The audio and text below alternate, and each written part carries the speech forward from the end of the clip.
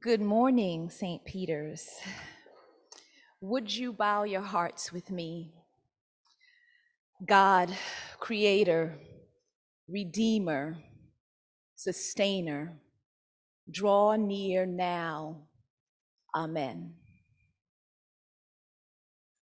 Over the past 6 weeks, we've steeped ourselves in the ancient tradition and words of Compline.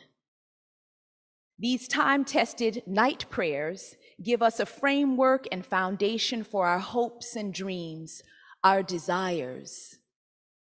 Whether we're praying for the health of ourselves or a loved one, a new job, a breakthrough in the status of a relationship, these prayers connect us as members of a community that works, watches, and weeps together. The liturgy serves as our framework. Why do we need such a framework? We need it as a reminder of what we've committed to and of who and what we believe in. The liturgy, in a sense, is a guardrail, and like the creeds, are drawn from the marrow of Scripture. Both contain bold statements of faith that work in us as a reminder and remembrance of ourselves as beloved in a community, who throughout time and space have affirmed and continue to affirm that we believe. Today's text features the words of Jesus, his response to the question, which commandment is the first of all? His response whittles down into a bite-sized chunk, the essence of the Christian faith. Hear, O Israel, the Lord our God, the Lord is one. You shall love the Lord your God with all your heart and with all your soul and with all your mind and with all your strength. The second is this, you shall love your neighbor as yourself. There is no other commandment greater than these. Chapter 12 is filled with Pharisees and Herodians, Sadducees and scribes, all out to test Jesus' knowledge, and the scribes are the experts. They're teachers of Mosaic law. Jesus entertains them, but make no mistake about it. He looks on them with a hermeneutic of suspicion, what I'll call a holy side eye. He knows they want to trap him. So when the scribe comes up, Jesus takes advantage of this teaching moment and hits them with these carefully crafted words to bring back the focus on God and to center any doing, any action, the reminder that the follow me, this active spirituality he proclaims, is rooted in love. The holy God, the one God, is a God of love.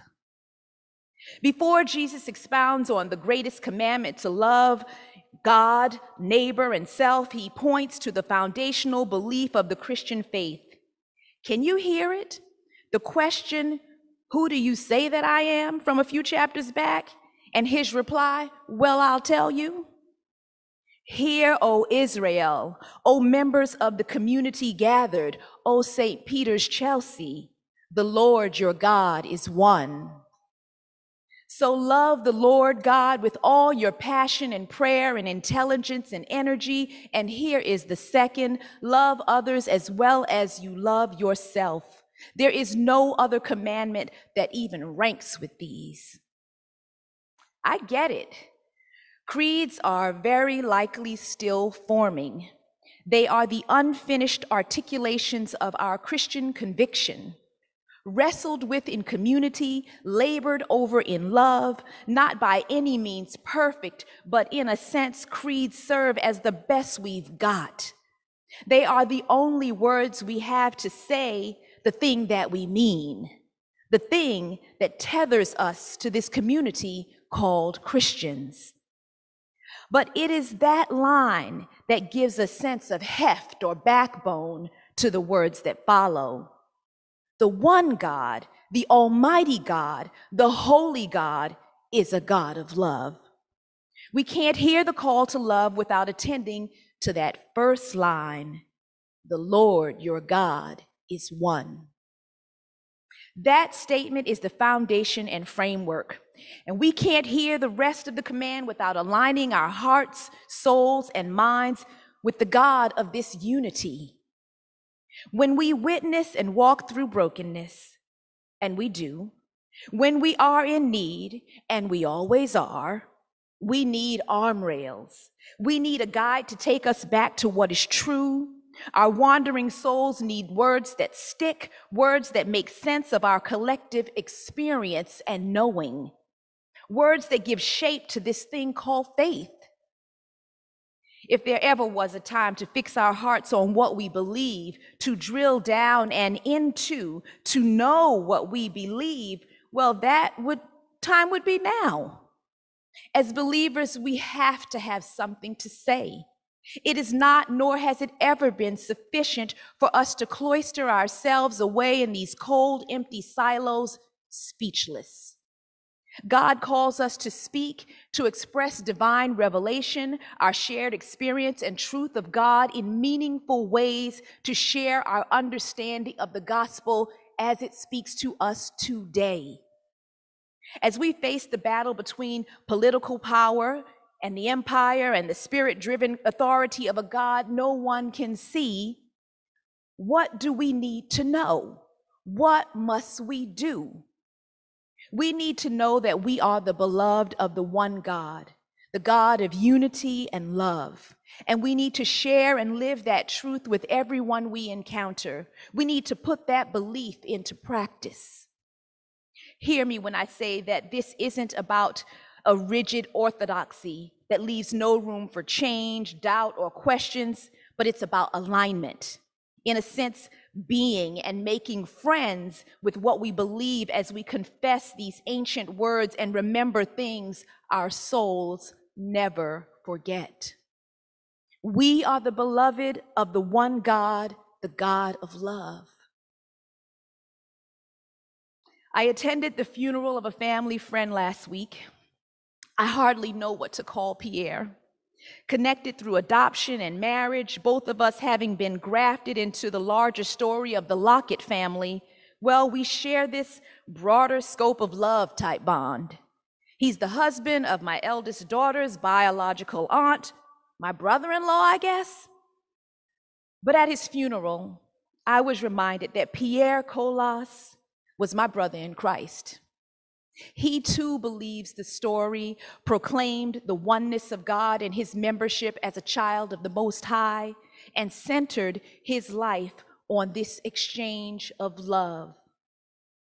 His pastor told a story about him that reminded me of Pierre's commitment to this God of love and how serious he was about putting this command into practice.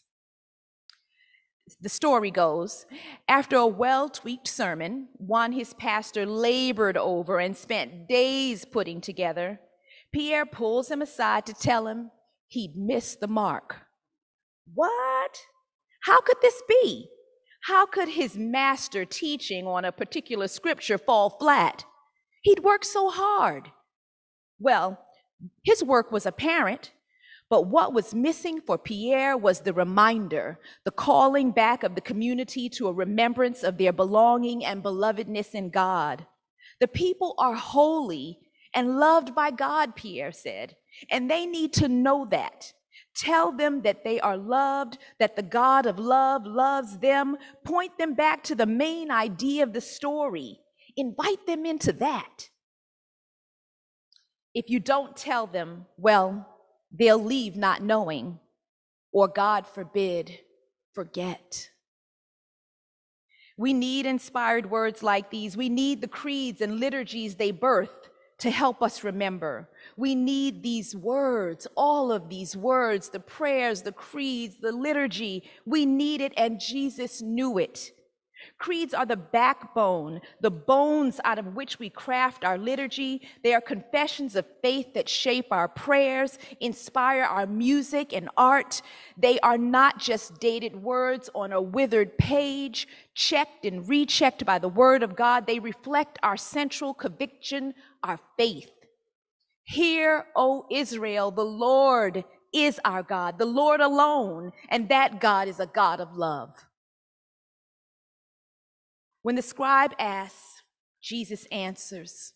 And the commandment, the statute or ordinance that stands above all is an amalgamation of two things: love God, the one God, and love your neighbor in the same way you love yourself.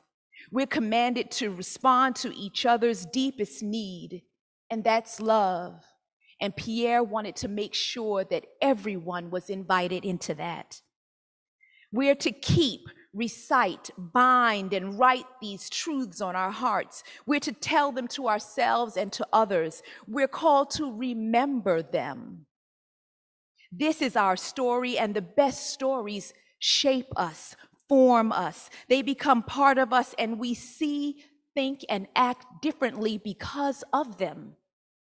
These commandments and creed, these words, are the story of a hoped-for kingdom and community, and provide for us a way of moving in the world that identifies us as children of God, beloved of God. Creeds take us back to that original story, and crafted through time and experience, they affirm our marking and alignment with a greater narrative. If creeds are the nectar of the scriptures, what are the scriptures saying to us, and how are we harvesting their nourishment today? These phrases, even snippets of them, serve as the playlist of our spiritual lives, and as such, evoke strong responses. We hear them, and our souls move toward alignment with God and make our way to a sense of beautiful submission, a posture and stance that is the very essence of reverence. In our newsletter this week, Christine shared how quickly our dear Joe Lane, who is on hospice at home, responded to the songs and prayers that have shaped his life over the past 80+ years. He heard the songs and prayers, the familiar and time-tested words, and despite a battle with dementia, remembered. She reminded that our worship life is not dead tradition.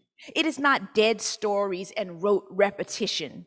No, those words give us a broad sweep of church history, and we in turn massage them and work to put those stories in terms we can understand, believe, and use today. We make those stories our own. Viewed in this light, they make sense of the human story. They help us say who we are and what we believe. They tell of our tradition, our memory and identity, our belonging. Those stories belong to us. When we hear these phrases in our liturgy, those that speak most deeply to us, those that call us to remembrance, we do respond. Something deep within is set aflame, and we, like Joe, join in. We don't simply hear the words. They settle our souls in submission, and in a dialogue begins. We commune with God, ourselves, and each other. So we need words that ground us in our common commitment, in what we say we believe, words that connect us to and take us back to this great love. Today's question, which commandment is the first of all, is heard after a string of other questions. What do we know? Who do we say that Jesus is? How are we investing our lives? And Jesus' response is this robust but concise statement of belief, which goes on to gather us under the wings of this great God with words that affirm our participation in something beyond ourselves. We are called to meet each other's need for great love. The modern world wants to be free from such proclamations. It has little use for creeds, but here they are, still to be found, woven through the fabric of our liturgy, in our hearts and on our lips. These words connect us to divine truths that Augustine says lie scattered across the pages of Scripture. They'll undoubtedly change, be redirected for a new listening ear, but the essence will remain the same. We, you and I, get to give, pour out everything we receive. This perpetual gathering and pouring of love is our beginning. And if we hold on to it with God's grace, it will be with us at our end. One God of love, the God of all that is and is to come. The one high God of love who created the beautiful world and everything good in it. God the Almighty, God of all that is seen and unseen. One God in Trinity and the Trinity in unity. One God of love in whom we can have hope today and always. Love and be loved. We're almost there, friends, right on the border of God's kingdom. Amen.